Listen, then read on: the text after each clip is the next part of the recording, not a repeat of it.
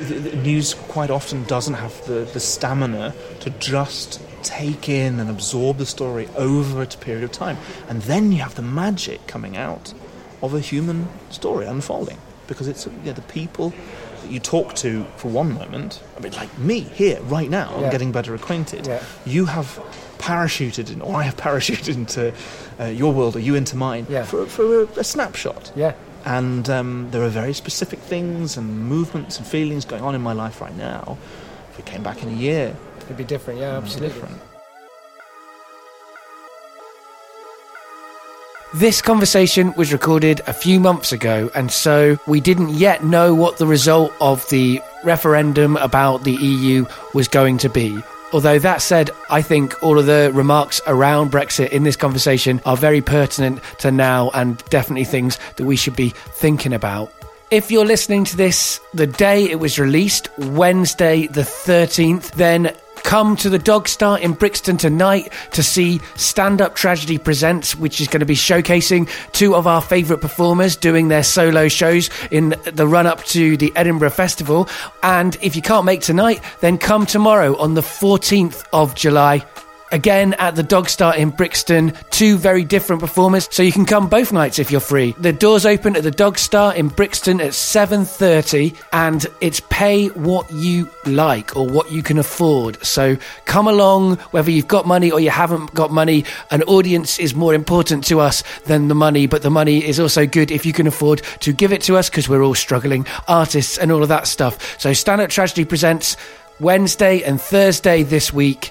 Find out more about Stand Up Tragedy at www.standuptragedy.co.uk. I went to my sort of tutor professor and I said, do you have any ideas what you think I should do? And he said to me, well, Tom, I'll be honest with you, you're probably not going to be an academic. But he said, whereas some students will write in one of their essays, on June the 22nd, 1941, Nazi Germany invaded the Soviet Union, you will say, as the blood-red sun rose over the marshes and the rumble of tank engines. He said, you don't need that for academic writing. Hello, I'm Dave. I'm the guy that's putting all this stuff together. I need to get better. Please make me better. I want to get better. Better acquainted with you. Today we're getting better acquainted with Tom. Hello, Tom. Hi. We're in the Royal Festival Hall recording kind of, I don't know, we're overlooking some stairs, kind of knee to knee, so that we're kind of close to the microphone. So it kind of looks quite strange, and we're sort of in the corner on sort of, I wouldn't say stolen, because we're going to put them back, so borrowed chairs that I guess the staff used to sit outside of the auditorium. So there you go. That's a full picture of where we are, and that explains any background sound. Yes. Although I think the audio will be better than often it is in the Royal Festival, because the microphone is close to our mouths, because it's on the edge of this kind of banister. We're in a thriving social space. We are. Yes. And this is the first time we've met, so it's an interesting thing to be so close to each other physically when we've only just really met.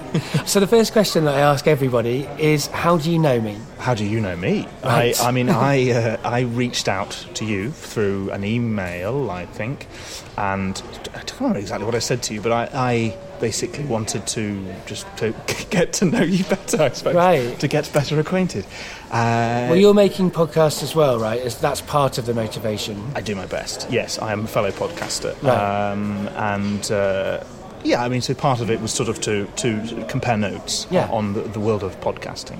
But also, I knew that you do this, and I thought, well, maybe I could offer myself as some sacrificial fodder for you. Yeah, well, it's very handy for me at the moment. So I'm recording a new batch of conversations. I normally have a lot in the bank, but I've been busy with other things, and I'm sort of like running out at this point. And I'm also very aware that of late, my podcast has had a lot of people from the arts on it quite regularly, which is great. They're people too. But the original podcast was set up to talk to people of all kinds. And, if you've been listening to the back catalogue, you'll have experienced some of that. So it's nice to have it a bit varied up. So you're providing me with some variety for my show too, which is great. And listeners should be aware as well that that's what happens if you reach out to me through listening to the Getting Better Acquainted podcast. Like, I think nearly everyone who sent me a long email talking to me about the show in some way, I've got on, which is an unusual approach, I think, in terms of these things. And I guess it's an approach that would have to stop if I became internationally massively successful, and I wouldn't be able to meet every single person who sends me an email. Nor would that be a good idea. Not very many people know about me, so the people who do reach out to me are less likely, I think, to be stalkers. I'm not so sure. We'll see. Dave. We'll see. I mean,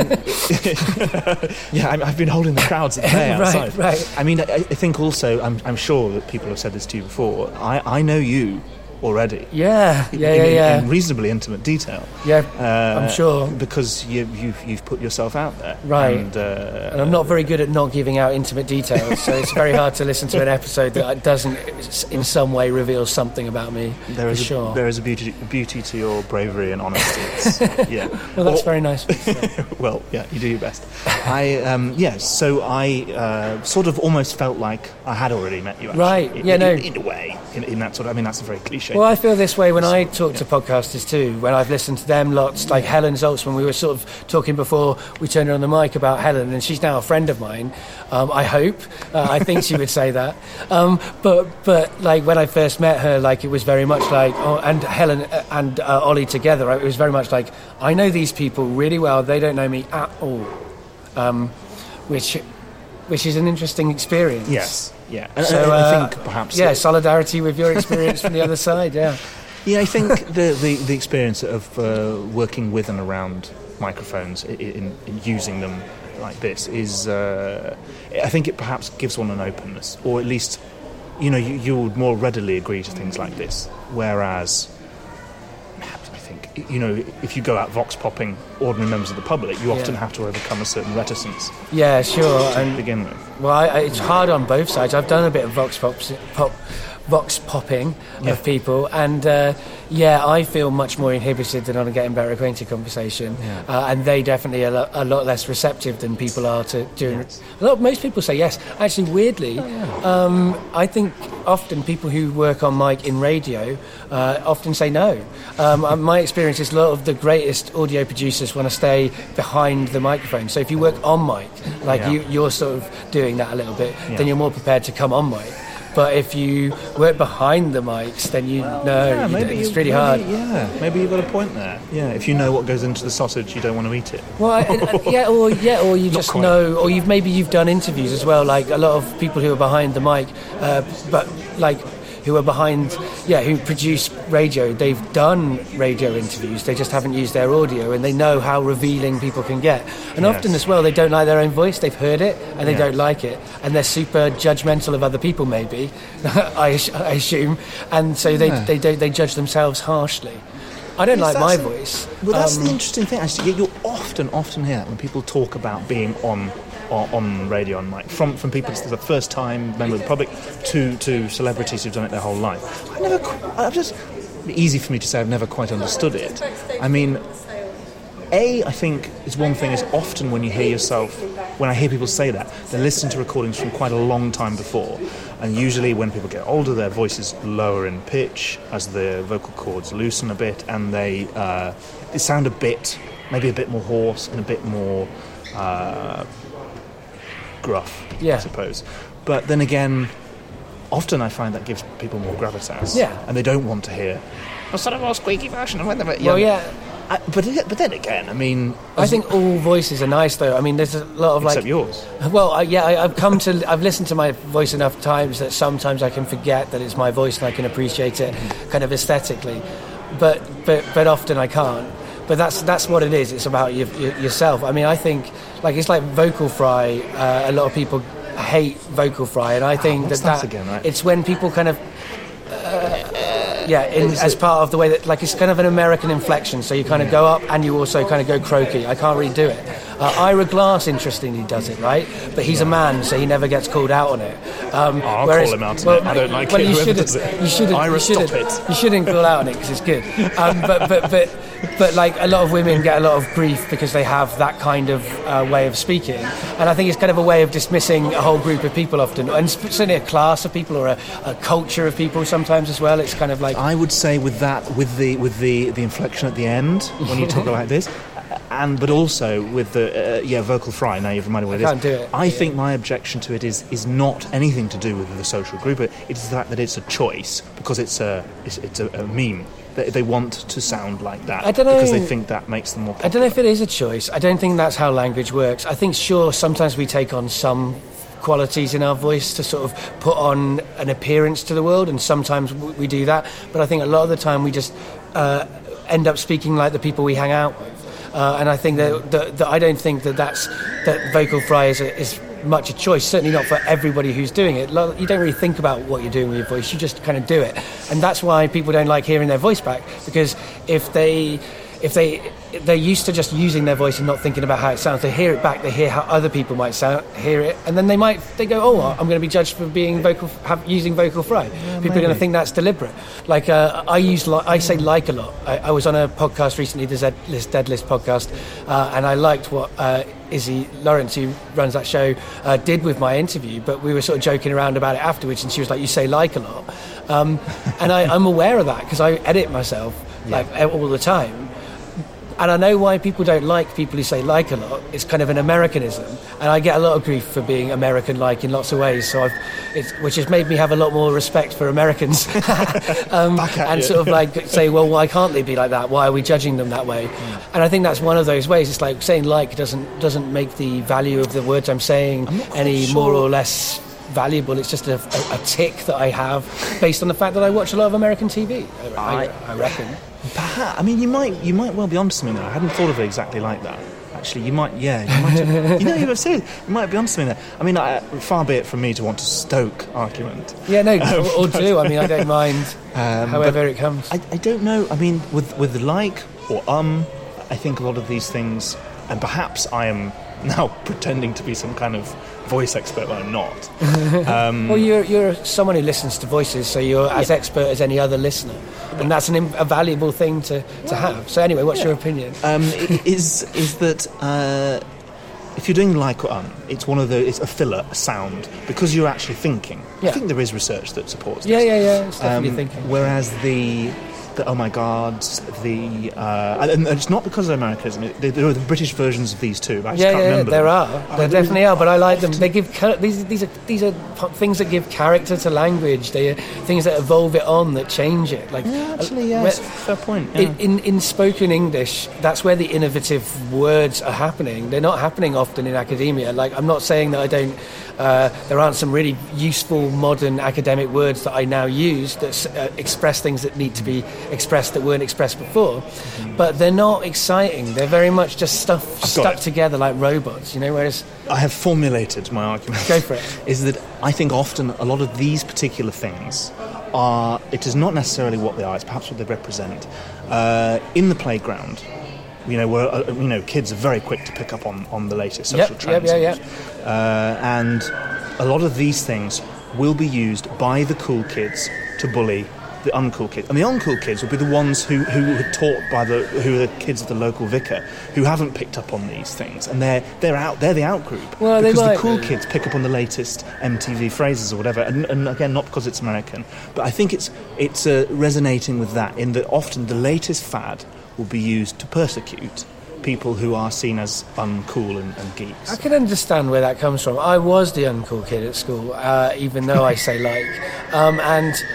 and oh my God, and all those sorts of things. And actually, I mean, I get a lot of my Americanisms from growing up watching Buffy, which was about uncool kids at school, for uncool kids at school, and I don't think you're exactly right. I think that there's a lot of complexity around it. I think a lot of the groups who bullied me were cool in different ways, and there's different kinds of cool, and some of those cool kids might have used kind of the kind of expressions you're using. Others would have used different slang.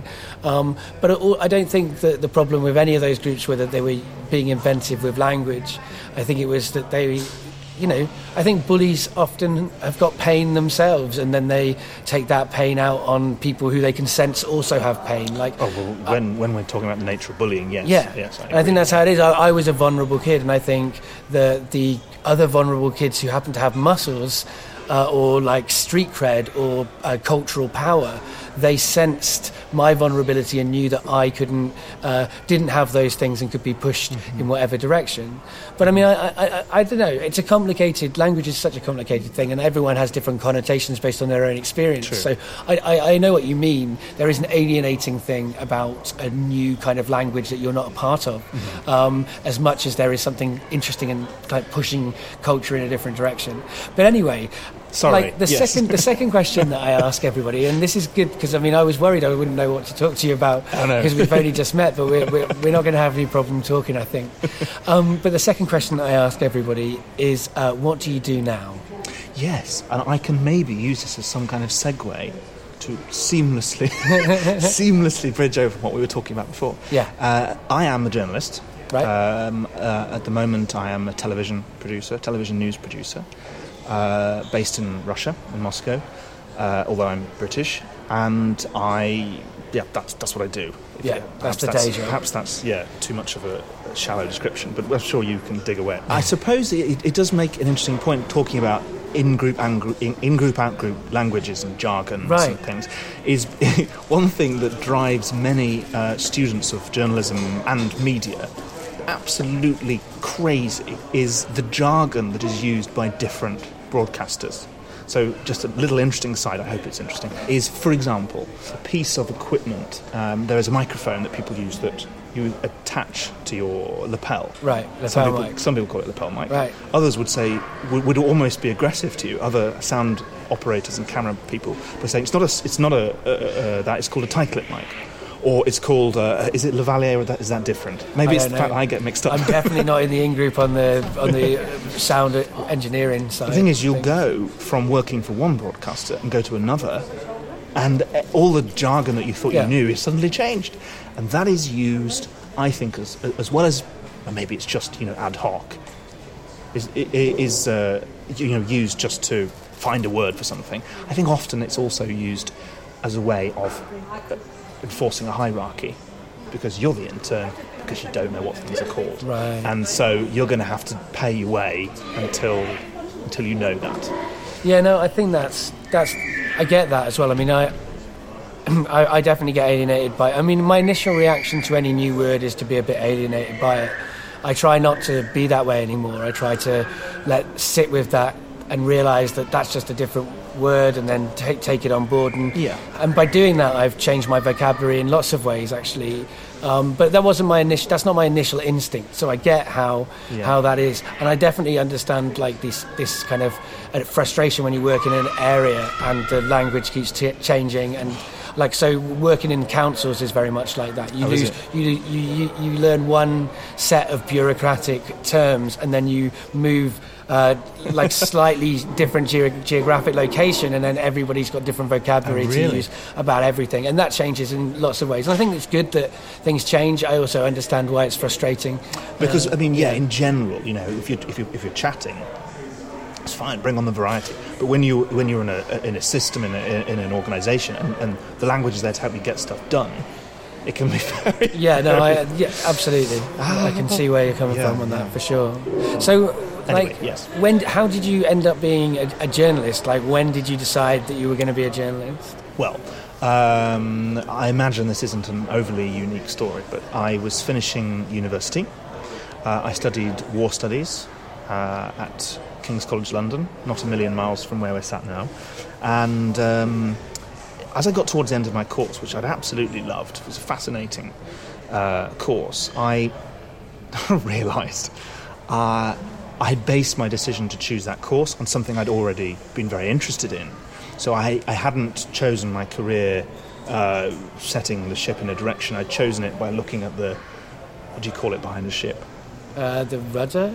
The sort of the white water behind it. Oh, right. I'd seen where I'd I'd seen where I'd come from. The trail. And thought, I'll just keep doing that, because I'll follow it by what I know. Yes. Which worked brilliantly in terms of the course, but afterwards I was thinking, what do we do now? Right. So I went to my sort of tutor professor, and I said, do you have any ideas what you think I should do?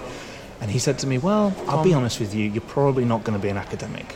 If you really want, be my guest. But he said, whereas some students will write in one of their essays, on June the 22nd, 1941, Nazi Germany invaded the Soviet Union, which is standard academic phraseology, you will say, as the blood-red sun rose over the marshes and the rumble of tank engines. He said, you don't need that for academic writing. Just, say that. So you're far more creative and sort of dramatic than that. Right. So he said, so if you want my suggestions, one would be perhaps to go into teaching. He said, but to be honest, in most schools, I fear that your eccentricity will be seen as weakness. Right. And okay. I was like, he says, so, I'm not sure, unless you're in a very refined educational environment, you'll cope well. But then he said, but the other is potentially the media. So potentially, I still have a sort of potential desire to move towards documentaries and trying to explain maybe history, military related, right. to try and explain to people what goes on, what does it mean, things like that. I really enjoy that. In the end, I ended up going into news and journalism, which is also of a similar ilk, and which I would say, largely found very enjoyable.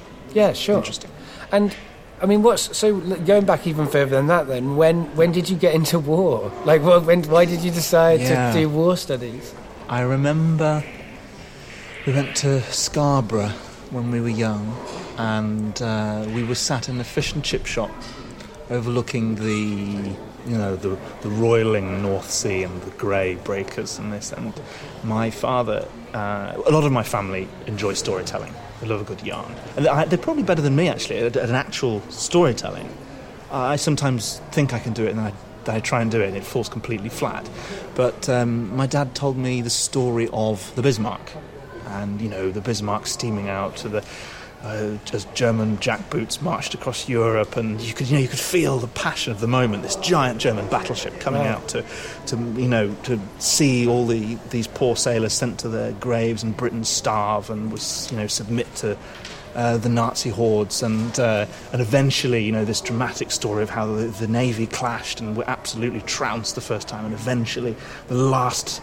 And eventually they lured the Bismarck out from from where it was in harbour, and in one titanic clash they managed to damage it so badly that the German captain decided to scuttle the ship rather than have it captured, except for the fact that actually that wasn't the story of the Bismarck.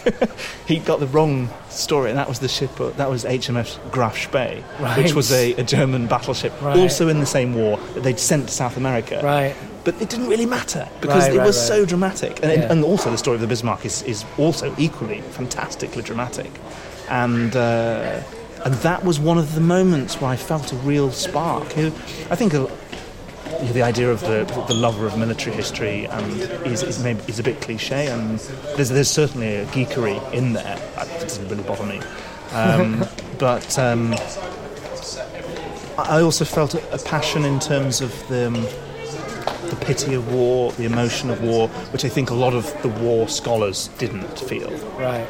And so through the years, I often went to the school library and read war poetry, and I still struggle to read Dulce et Decorum Est without nearly welling up, and it's great. an appreciation of, as I was trying to say, what it means. Right. To try and express the lived experience of war at the battlefront and at home to a generation now which lives 70 years after the end of the Second World War, and I feel is in genuine danger of starting to forget the horror of it all. And we all know where that leads. It starts to lead to nationalism, to jingoism, right. to the idea that you see war as a game. And well, it's already led there, I would say. I mean, I don't think. I mean, it's obviously already it's easy for on me those to say. that pathway. I would say this country is drifting absolutely. In my opinion, I'm not putting this onto you, but my opinion is that this country is drifting very, very close to fascism in lots of ways. But also that they are treating the real wars that are happening now as a game. Like in a lot of the media talks about the wars that we have, in different countries. There's not this kind of immediacy of real people dying. It's not spoken about like that. I mean, I have to say, I think, in general, you might be onto something. I actually don't agree in this specific. So that's all right. Because it's boring if we all thought the same thing. I think Britain's doing actually rather well on that front. Actually, I think they're doing quite well in reminding people of how dangerous warfare is. Actually, I think there's a lot of healthy and very articulate voices warning away. I say that from where I've been a reporter in Russia. Right, fair enough. I come back to Britain and I speak from I left, I went to be a journalist there, and I have since had the chance to look back on my own country from outside, which is always a strange and fascinating That's thing. Interesting, yeah. I actually have come to the conclusion that while there are genuine problems in Britain, that overall, I think this country, through its institutions, through the overall political system, is very well governed, is a healthy liberal democracy, and has a potentially, if we excuse some. Obviously, the politicking is usually what can ruin everything. Someone, making a personal political gamble to succeed within the system without realising the unforeseen consequences of their actions. So we're thinking of Mr. Cameron's gamble with Brexit, without getting too deep into what we think about that.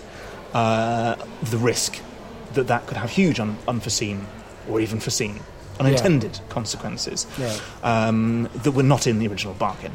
I mean, I still think we are very much further down that path than you think, and I think that might be because I've lived here, and so I actually see the reality of the government policies that have in many ways, been causing lots of disabled people to die.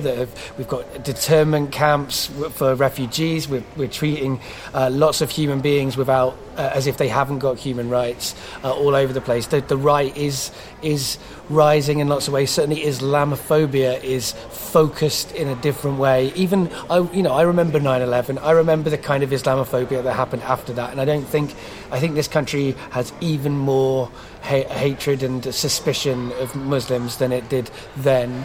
Now, I mean, part of this is living in London, so there's a lot more different groups who kind of clash or don't clash. So it can feel like a metropolitan bubble. And I've lived other places in the country, and I know that there isn't as much harmony there as there is here between different groups. But at the same time, even here, you can see that stuff happening.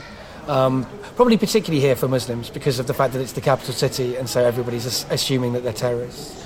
But at the same time, no, I mean, I take on board that we're not in the same position as some other countries, etc., etc. But I think it's very...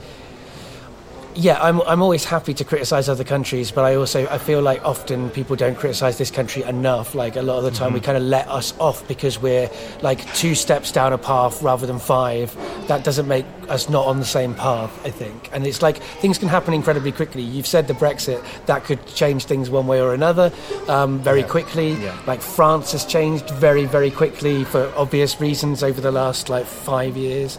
And all of these kind of... we're ex-colonial countries, and that has some complicated effects, like the crimes of colonialism and other kinds of kind of imperialism. They come back 3 generations later and then hurt you. Not in some ways you could say justifiably so, but unfortunately during that painful process people on all sides will be hurt. That's always the way when conflict happens, and that's what you're saying. You're saying we need to remember that conflict isn't the way forwards, and I totally support that view. Yeah. But I mean, I think I have a slightly different kind of perspective on politics. I suppose. Yeah, I've heard you previously. Yeah, you'll have heard a lot of this, riffing on this subject, and I mean, I would probably. I mean, I think it's not a great leap to say that our political views on subjects may differ. No, and I welcome all political strains on this show. You're very open-minded, open-hearted, and I hope I also am. Yeah, to the, well, to everyone's a human being, right? And I want to understand and connect with people. And I think, I've had plenty of right-wing or centrist or traditional left or whatever views I don't really agree with on the show. And, often we don't talk about politics and people don't even know that those differences exist. And sometimes we do. Perhaps I've dragged it towards. No, I like it. I like talking about politics. No, I think we would probably... as usual, as I find in many of these conversations, you end up actually agreeing on far more than it seems. Yeah, often that is the case. Yeah, I think that's closer to a position. Right. I think I sometimes just come back to, and I hear it's healthy that there are powerful and passionate internal debates in Britain about these things, and I just seek to remind people. I do think people are allowed to comment. Perhaps there's a line over which I'm not comfortable criticising other. Let's say other peoples or other countries. I am happy criticising other governments. Yeah, me because too. I think that and I would maybe just seek to remind Britons. I think sometimes people in Britain can get a bit absorbed in their own political country, the issues of the country. Get the words out, Tom. But I think sometimes you have to step back a bit and see that. For example, free speech. Yeah. I think Britain's record on free speech is very good in overall. I can see you like to come in on that. No, but I think I'll let that lie. I can't argue with everything you say. Listeners will understand that I would not always agree with what you're saying at this point. Yes, so I think we can go ahead without fear for my own reputation. In comparison to many countries in the world, and I think it's important to be reminded of that, to be perhaps in the passion of the debate, the passion to win the debate. It is important to, and you probably remember this, who made this quote, I don't, to say that although I may disagree with your view, I will defend absolutely your right to say that. And that, my experience is mostly in Russia, that is not a right you get. If you don't say what the majority agrees with, you're putting your job, sometimes even your life, in danger. Well, that is the case a little bit in this country. I know what you're saying in terms of there are worse places. There are many, many worse places, although it depends on who you are. With prevent policy happening within schools and universities, we're in a very real sense censoring speech and thoughts rather than action. And I am actually a free speech absolutist, although these days people keep throwing that phrase around who I don't agree with, and so now I'm sort of like I know I'm being tarnished with their misuse of that phrase. But I think people should absolutely have the right to say whatever they have to say without any state interference in any way. So I think I can fundamentally agree with you on that. Where I disagree with you is that I think the country has always had some questionable areas where we've pushed back free speech in those kind of ways. I know that we continue to have these areas. Yes, not as bad maybe as other places, but I think again it's a slippery slope. And I think that at the moment everyone's pointing their fingers at people who are asking for content notes and trigger warnings and safe spaces and saying they're a danger to free speech, whilst there's actually proper dangers to free speech. This is in this week. There's the government have almost passed a bill that will not allow scientists to comment on political issues that in terms of the government. They won't be able to pass criticism on the government. That isn't too far from some of the countries that we're talking about. Maybe it won't get passed. People are moving against it. Maybe it is a mix-up.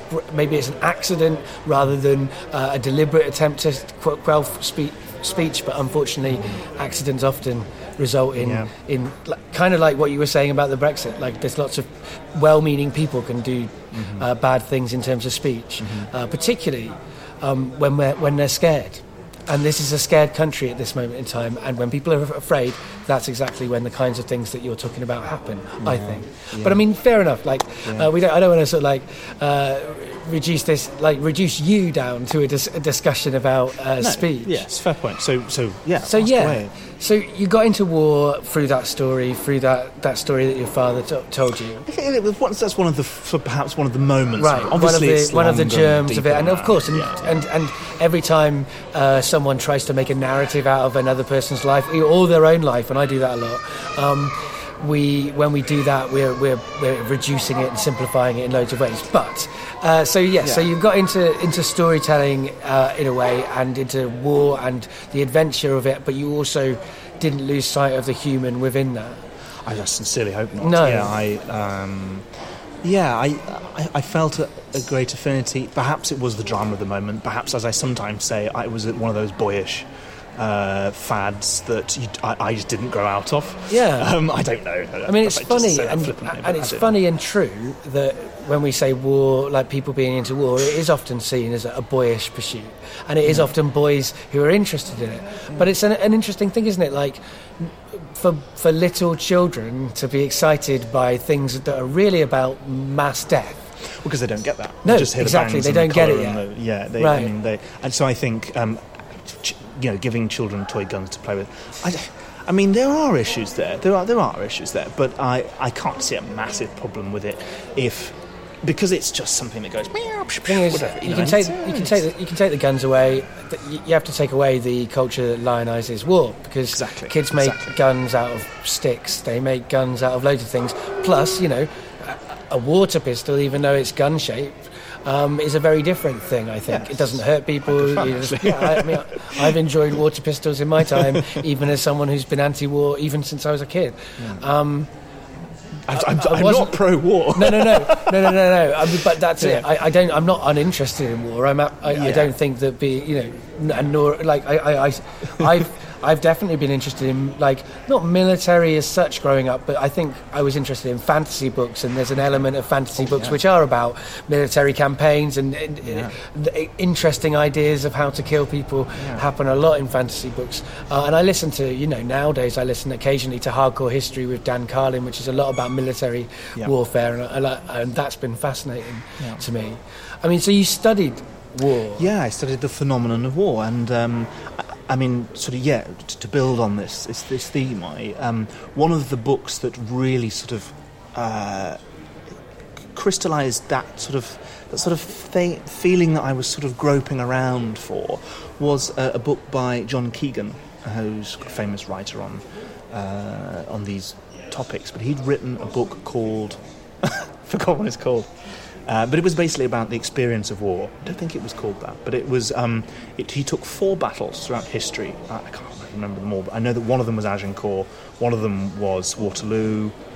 I think there was one set in the trenches. I think a lot of them were British, because that's his area of expertise. But he looked at them in a totally new way. At the time, I think it was 1977 he wrote this book. Pretty much anything like this book had ever been written before. He looked at a lot of the sources, original, often first-hand sources, diaries and accounts of the battles, and he looked at it he essentially tried to put you in the eyes and the place of this soldier.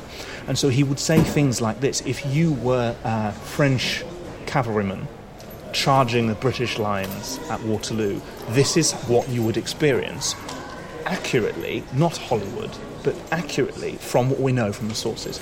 And it's absolutely fascinating. You sort of think, right, you start at a trot, you get to sort of 300 yards, the first musket volleys start to hit you. But it's okay at the moment. If one hits you in the face, you're going to know about it, but it still won't kill you. It'll ping off your breastplate and you'll hear it, so you'll hear all throughout like a sort of heavy hail across the line of charging horses as it hits the breastplate. And then you'll get to 200 yards, and the first horses will start to fall as the musket balls start to hit harder. And then you get to 100 yards, and more of your comrades will start falling. But by this point, you have your sabre drawn, and you're at full gallop now. And there's nothing you could do to stop yourself anyway now. And then they get to the point where horses reaching a line of men or women, but a line of soldiers with bayonets drawn, basically a solid human wall. The evidence in nearly every Hollywood film is that they just go charging into them, thundering through them. It's not true. Right. In reality, horses hate going up against a solid object. You can train them to jump over hedges and gates and things, but that takes training. And if the thing is alive and moving and has a flashing silver knife on the end of the thing, they will shy away. The horse isn't and so the cavalry will either go round or the horses will rear up, and you've almost got these chivalric kind of, they think in the chivalric terms that with the sheer force of their warrior virtue they can make the horses charge in, and a few examples they do for some reason. Probably because they're hurting the horses to make them go fast, to do it. That's the thing. I'm not even sure the horses probably feel much pain because they're so pumped on adrenaline. The terror of it all is just so blinding. They just, the poor horses. I mean, they're just, they don't have a clue what's going on.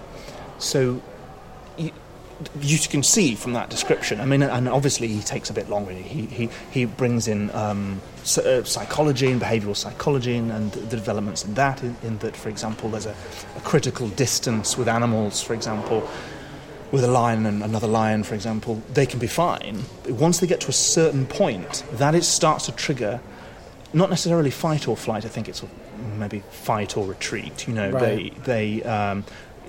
But beyond a certain point, there has to start coming the decision in a potentially aggressive scenario of, am I going to square up to this threat now, or am I going to back off? And that is something that happens in warfare too. And as you force these forces closer together, you are boiling up this tension of one side will perhaps go crazy and charge, or will run away. And so you're playing with some very primal forces there, which is something I'd never read about before, and it was sort of really struck a chord about why things happen in battles that before the explanations were, a bit, they were braver, there was more willpower, and you suddenly realise that those weren't really satisfactory explanations. No, right. Yeah, no, that makes sense, and it's interesting as well. You're absolutely right that those kinds of ideas, those are the kinds of things that the boys or children have. Is that it's about bravery, it's about good versus evil, all of these simple ideas. Whereas in reality, it's about luck as much as that's probably the guiding force of everybody's life is luck, and also all of these other factors that you're talking about too. So you make a podcast now at the moment, right? You're making. I've only heard its name from you before we started talking, so I haven't listened to it yet. But I'm eager to listen to it, and I will do. But that podcast is about farming. Yes, it's another area of my life. It comes from another wellspring. Yeah, where does farming fit in? This person. Sorry, I've been rambling on. No, that's fine. I'm a farmer's son from the East Midlands, and nearly all of my family are involved with farming or food production or sale in some respect. And so that was my experience growing up. I would spend summers working on the farm. So that is deep within me. I didn't end up doing that as a career, but it's always been something that has, been part of my fabric. And I've often felt that the countryside, shall we say, a wild, broad brushstroke, but country people, the countryside, agriculture, gardening, everything else, farmers markets, all of these people, they are underrepresented and misrepresented in public discourse. Because a lot of it's just due to practicalities. The number of journalists in Britain, if you looked at the statistics, I reckon the vast majority would be in London. And it starts to cost a lot more money to drive outside London and to plan a shoot somewhere outside. And there obviously are centres, there's quite a lot in Manchester and other big cities. But you have to go, have to have a specific reason and a budget and whatever to go and look at stories in the countryside. And I think a lot of it, as a result, a lot of the discussion, public discourse around the countryside is shallow. A lot of the people in the countryside, I feel, used essentially they're props to an existing narrative. And there obviously are a lot of different narratives about the countryside, but essentially the voice of the people themselves just sort of shoehorned in as a sort of prop to that. But this person thinks that, we already know, look, here's an example of that, right, move on. And so the ethos behind behind The Muck Heap is essentially... Which is the name of the Which show. is the name of the show. The Muck Heap, everyone. The Muck Heap.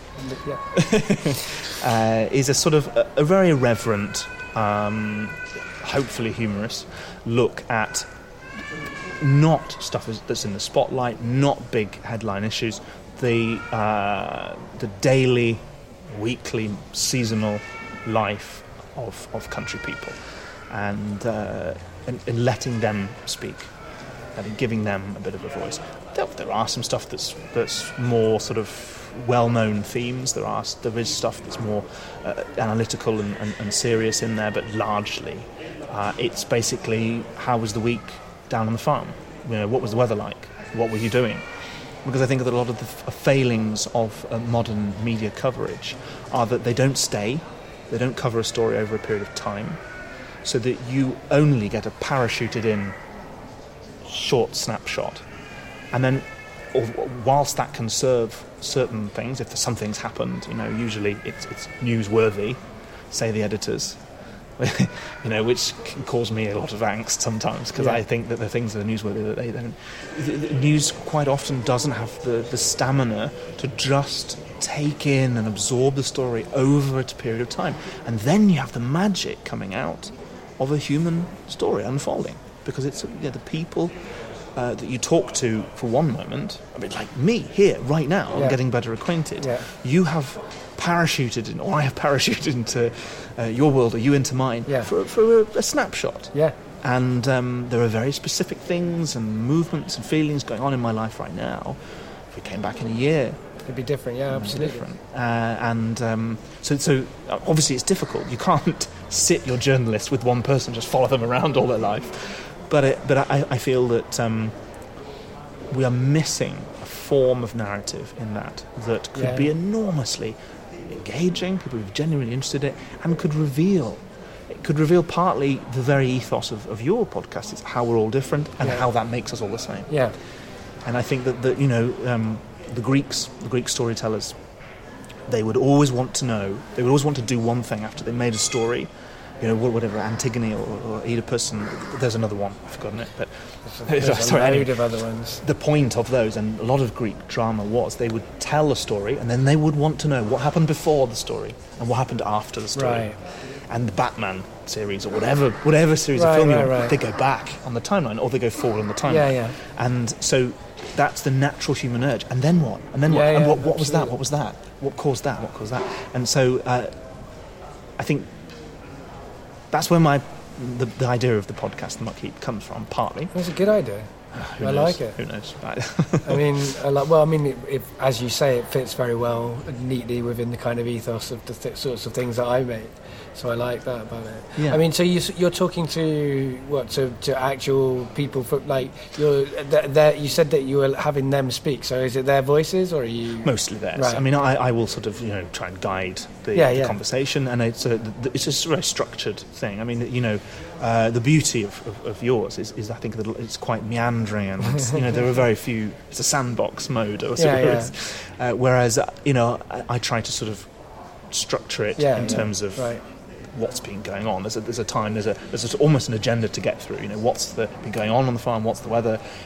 Let's do a weekly explanation of one thing in farming that nobody understands, and etc., etc. And I mostly do it with my brother, who is a farmer, and my cousin, who is a gardener.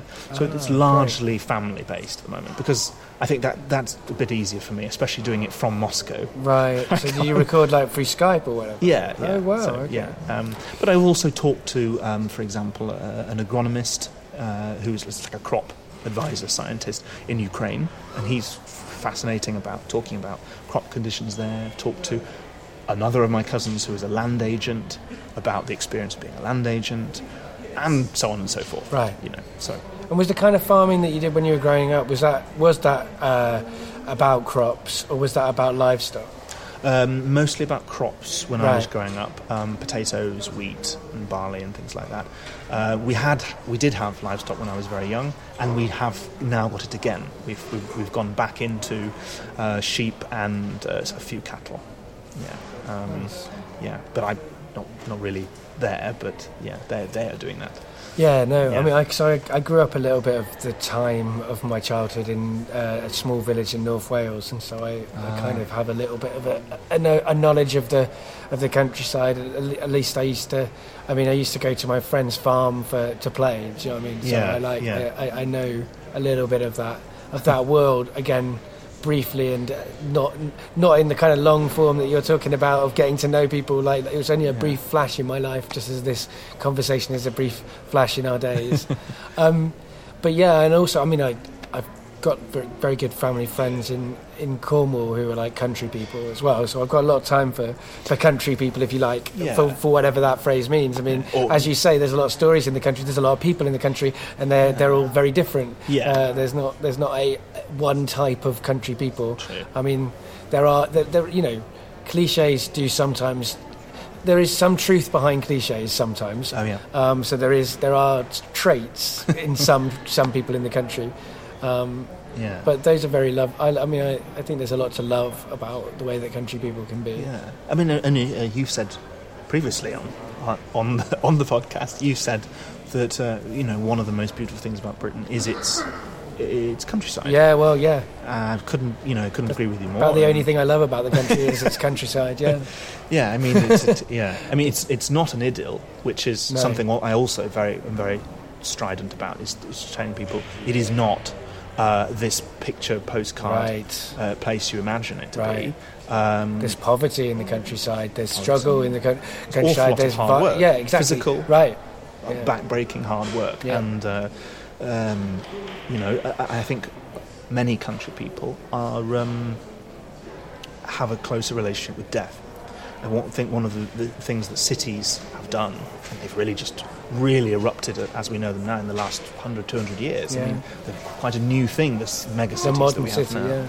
That they have removed people from the realisation, perhaps even the cost and the consequences of how they live. They don't have to work for their food so much. Right. They don't have to... they have to work to buy the food, but they don't have to work to make the food. Right. That's coming from somewhere. Comes from somewhere else. It's slowly becoming disassociated. Where does a pig come from? Right. Comes from a can. Where does a tomato come? Well, it's in my ready meal. Yeah. And potentially that's dangerous, but also and an opportunity for nefarious forces to use that to emasculate people of the power they have over their own diets. That could be a terrifying dystopian scenario. Yes. We all know about the salt, sugar and fat thing, but that's one example potential. I think you're right. I mean, I definitely think that there is an element. I like a lot of the elements of city or digital living, which kind of separate us from the reality of the world. But there is definitely a lot lost as well and particularly, I guess, in terms of production. Like, we don't, like, even taking it for one step further than that, like, it's not just the raw materials, we don't know where they come from, we also don't know how the actual things are then processed. True. Like, we don't have any idea about all of that stuff. We're sitting on chairs, we don't know how they were made, like, all of that stuff. Like, that's definitely a reality. I think I don't want to, like, I never want to go completely the other way and say there's nothing that's valuable about the internet or other and also I think communities, small community groups, whilst they might be often more in touch with the land and more in touch with death and all of these kind of good concepts that you talk about, can be more bigoted and small-minded. Isolated. They're isolated places to be if you don't fit into that community, I think. Mm-hmm. Whereas the thing that cities offer people is an opportunity to find people who they fit with, because there's so many people, and also to be isolated in a way that is private. They can just be in their bubble and they don't have to worry about the judgment of other people. Yeah. But I mean, I think there's both of those things have really valuable things inside them, and I think if we're going to go forwards in the world as humans, we probably need to have a bit of both of those things in mind as we're building our societies. True. So that, I mean, but yeah, like, I mean, I think that it's true that that countryside people can be bigoted, but it's also true that city people Can be also be bigoted. yes. And I think it's too easy to say it's the country folk when there's most of the worst bigotry I've seen has been in cities. True. So yeah, I think that's a cliche that does have some truth behind it, but it's also probably one of the ones to push back against if you're interested in people seeing the countryside as what it is. I mean, far be it from me to, who's so interested in telling me about the countryside, to call country people bigoted. I mean, you were acknowledging a reality when you said that. You weren't. That wasn't your word that you chose to throw at the countryside. Yeah, fair point. Exactly. Yeah, I think that some of the, as you were sort of saying, I think that some of the living conditions there can make it more likely and harder for there to be a diversity of views and lifestyles and things. I think that can put pressure on people, which it's just wasted energy, isn't it? To waste energy on trying to put people down. Although I guess the internet probably changes some of that too. I guess the isolated nature of rural communities, once that if there's someone who is rich enough and privileged enough and lucky enough to have internet connection, then they suddenly have access to the world. True. And I'm sure that's changing communities in the country in interesting ways. Yeah. I don't live in the country, so I don't get to watch that change, but I'm sure that is a big I totally part agree. Fascinating changes from that. Fascinating. I think that could, and essentially, could we get to the point where being in one place or the other isn't really important? Food networks are evolving to the fact that perhaps you could get a food delivery to yourself in a small village and have the internet, and pretty much you could be in a flat in the centre of a city or a cottage in the countryside, and the living experience is actually very similar. Yeah.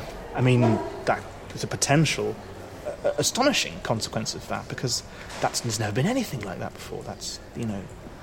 Yeah, I mean, drones are going to make that interesting too. I mean, at the moment we only use drones really to spy on people or to kill them. But I mean, in the future that may change in loads of ways. Yeah. I mean, drone delivery services would really change a lot, right? Yeah. Although, like with all of these things, I can see lots of potential. Yeah, downsides. It's like you can always see the utopia and the dystopia both stretching out in front of your eyes when you sort of think about these kind of elements of technology. Well, we've got to wrap things up. We are. Well, we're drawing towards the close, but it's felt like we've hardly even started. That's exactly what I'm feeling. Yeah, I do hope that I haven't rambled on about abstract subjects that haven't anything to do with me. I've really enjoyed talking to you, and I think that abstract subjects reveal as much about people as their lived experiences. I mean, I think that we are all of these things, and I think people get a kind of more complete view of someone if they give a little bit of their opinions, a little bit of their history. I mean, is there anything that I should have asked you that I haven't asked you about your life that we haven't covered at this stage? I'm not quite sure. No, I think for the moment, I mean, we might have to revisit. I would love to do you another one with you in the future when you're in a sort of different situation in your life. Yeah. I hope you feel you have got a bit better acquaintance. I definitely do. I mean, I didn't know what you were going to be like at all, so it's been really good to work out who you are, or my view of who you are in this moment. What is your view? Well, I like you. You're a pleasant person to talk to. It's always nice to be liked. I think I agree with you on some things, not on other things, but I genuinely think you're coming from a nice perspective on these things. Yes. Thank you. So, I mean, the last thing that I asked my guests, the last question that I asked my guests is, do you have anything to plug? We've definitely mentioned your podcast, but how can people find that podcast? Yes, the Muck Heap podcast is on. People, if you're listening to this, it's all on all of the usual podcast places, right. iTunes, Stitcher, all of that, and all of that. Yeah. And so just hunt it out, and you'll find it. And have I got anything else to plug? Not particularly that I can think of. I'm probably missing a golden opportunity here, but no. I just want to say it was an absolute pleasure talking to you, and it's just thank you. It was really nice. No, I mean, it's been a pleasure speaking to you, and like I say, it has been unusually close proximity to somebody that I've been talking to, but I haven't felt uncomfortable with that, and that's a good sign, surely. Yes, I think so. I think that's good. And thank you very much for doing the show. I mean, And like I say, in the future, if you are back in the country and you have a different circumstances, I'm sure we can talk about other things, and they'll be really interesting to hear about too. Yeah. I mean, you can't get a whole part of someone in an hour. In fact, most of the time I go away from doing a great conversation with someone, find out a few other things about their life, and I'm like, oh, I missed the biggest opportunity in my, I could have talked to them about that but I didn't. But that's, I mean, a lot of the time when I don't know people very well, I feel like I'm fishing sometimes. I feel like I'm sort of like trying to draw things out of people, but I don't know which direction to go. Appropriately for the end of the show, we seem to be getting some kind of music happening in the background. But this conversation hasn't been like that. It's felt very easy, and it's flown really well, so I've enjoyed that. Yeah, so have I. So thanks very much. The last thing I ask people to do is to say goodbye to the audience. Dear audience, I hope you've enjoyed this as much as we have. Have a wonderful time, and thank you very much. Goodbye. Bye, everyone.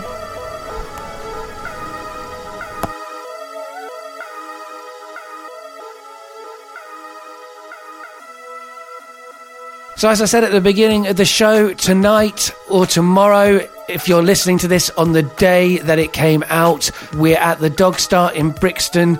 7:30, the doors open. First show at 8 o'clock, second show at 9:15. We've got 4 really amazing shows. We've got comedy shows, but also storytelling shows, spoken word shows. I mean, all 4 of the shows defy genre. They will touch on sad and difficult subjects, but they will also be filled with laughter and lightness and excitement and all of the other things that combine together to make stand-up tragedy shows really, really enjoyable. So find out more about stand-up tragedy at www.standuptragedy.co.uk. You can find Stand Up Tragedy on Facebook, or you can follow us on Twitter at StandUp4Tragedy. We're not doing any of our variety shows this year. We're just showcasing some of our favourite performers doing some outstanding performances. I'm very excited that I'm able to fully, officially announce that the Family Tree podcast is on its way. It's a spin-off from Getting Better Acquainted and features me as its host, and it's coming out in September 2016. It's a mystery show, it's a fictional show, or is it? And it's really, really exciting. Find out more about it at thefamilytreepodcast.co.uk. But also, you can subscribe to it on iTunes already. There's 2 teasers. There's a Patreon account where you can sign up to support the Family Tree to help us to get the money to pay ourselves and our performers properly. So please do go over and sign up to that Patreon now if you want, or you can wait until the show starts coming out before you make that decision. And if you want to support what I do, but you don't want to support projects that aren't in existence quite yet, you can help me to make Getting Better Acquainted by donating to this show. And if you want to follow me on Twitter, I'm GooseFat101. To find out about my masculinity show, that's the most recent stand-up tragedy podcast. You can listen to the whole show in its entirety, and you can also find out more about it at www.mansplainingmasculinity.co.uk. You can find Getting Better Acquainted on Facebook and on Twitter. It's at GBA Podcast. Thanks very much for listening. And remember, there are lots of ways to get better acquainted.